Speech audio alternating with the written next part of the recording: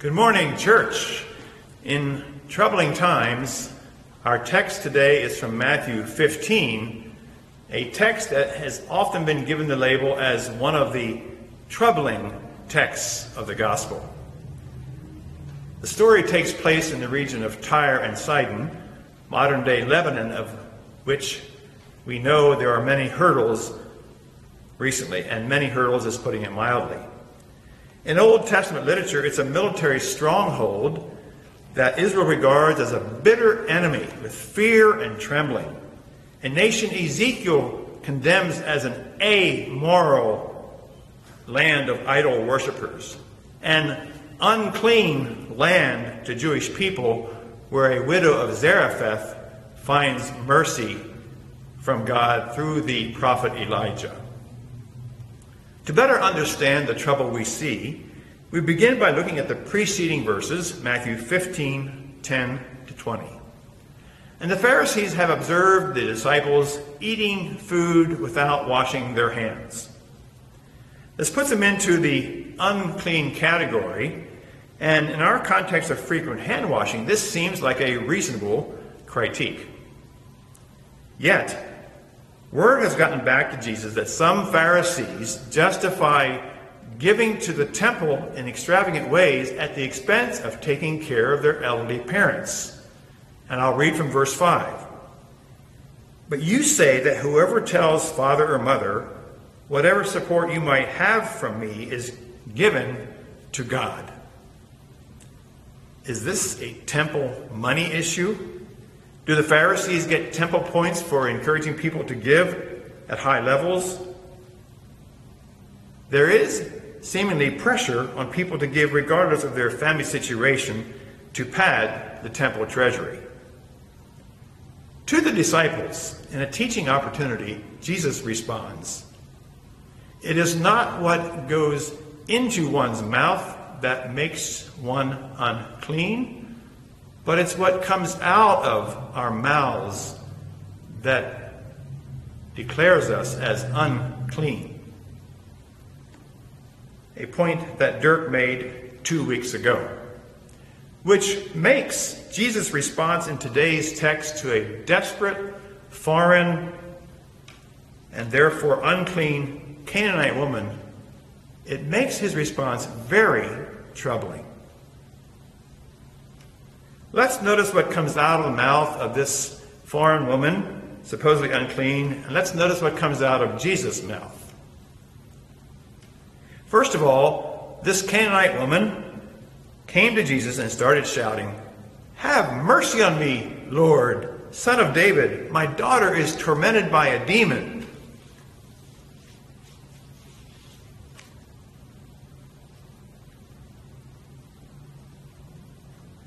Jesus' silence is deafening, isn't it? He says nothing. The woman repeats her loud plea. "Have mercy on me, Son of David. My daughter is tormented by a demon." His disciples say, "Well, just send her away. Give her something to get rid of her." Sounds to me like they might be urging Jesus to do the same, to do that very thing. Jesus' response to her on this second illustration reveals a sense of traditional purpose and focus. His words, "I was sent only to the lost sheep of the house of Israel." The woman doesn't stop. Thirdly, this woman who does not observe Jewish tradition now comes to kneel right in front of Jesus. "Lord, help me." Jesus' reply is dismissive.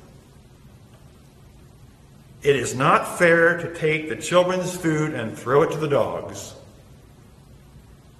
Children referring to people of Israel, Jewish people, and dogs referring to a racist term for Gentiles. Now this woman begins to debate Jesus on his terms. She says, "Yes, Lord." Do you hear that, folks? She says, "Yes," to his earlier comments about the dogs and the children. But she says, "Even the dogs eat the crumbs that fall from the master's table. She seizes the moment to create some good trouble. Dogs were not pets in Jewish households, but evidently they were in her experience. And so she speaks from her own tradition to lay out the case for Jesus to take her seriously. Even the dogs eat the crumbs that fall from the table. Now Jesus' response takes a different tone. We remember it is Jesus who said, "It is not what goes into one's mouth that makes one unclean, but what comes out that makes us unclean." So did he remember his own words? And then he says to her, "Woman, great is your faith. Let it be done for you as you wish." And her daughter was healed instantly. Wow. Does anybody else find this exchange troubling? Usually when Jesus experiences antagonism in Matthew's gospel, it comes from someone asking him a hostile question or catching him not living up to the Sabbath laws in some way or another. And then Jesus provides a counterpoint. But here, it is Jesus who is hostile, and the foreign woman provides the counterpoint. And Matthew wants us to take notice. Her persistent faith in Jesus to heal her daughter is what moves him. With her never-give-up faith, he jumps over 3 hurdles to find healing for her daughter. Hurdles can be harmful and fearful.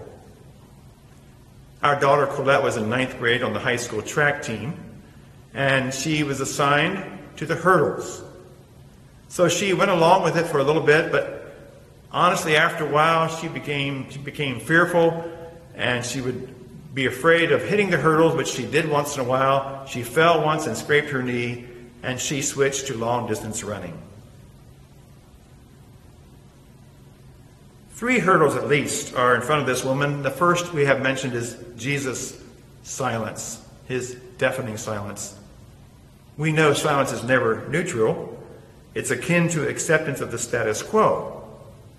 And silence to a plea of mercy can feel degrading. Another hurdle is dismissiveness of indifference that can be birthed in tradition. The disciples simply want Jesus to send her away. Jesus says to her, "I don't take patients from Tyre and Sidon." Not sure which is more condescending, silence or dismissiveness. And the third hurdle that I notice is sexism and racism.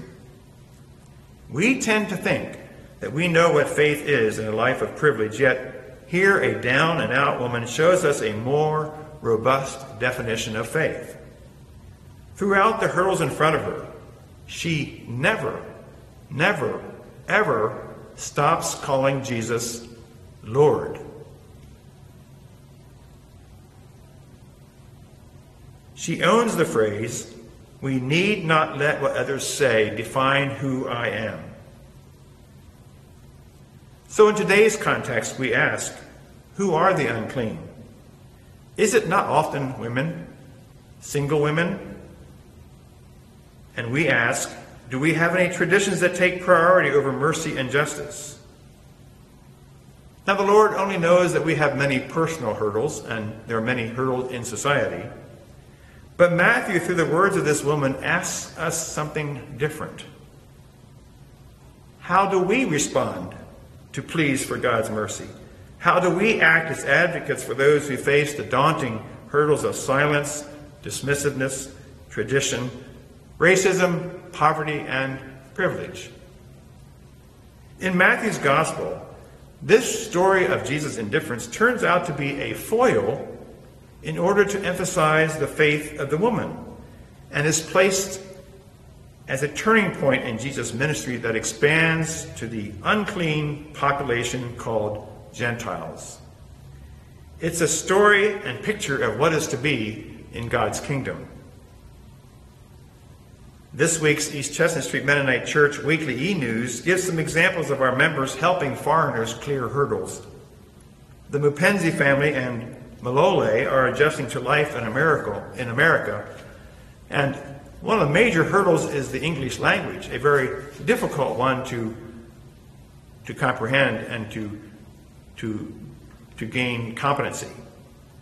But once learned, it clears the barriers for education, employment, transportation, relationships, and so on, and builds faith in the lives of foreigners who settle in Lancaster. May we be so inspired to see the hurdles in front of our so-called unclean neighbors, both immigrant and local, and respond with mercy.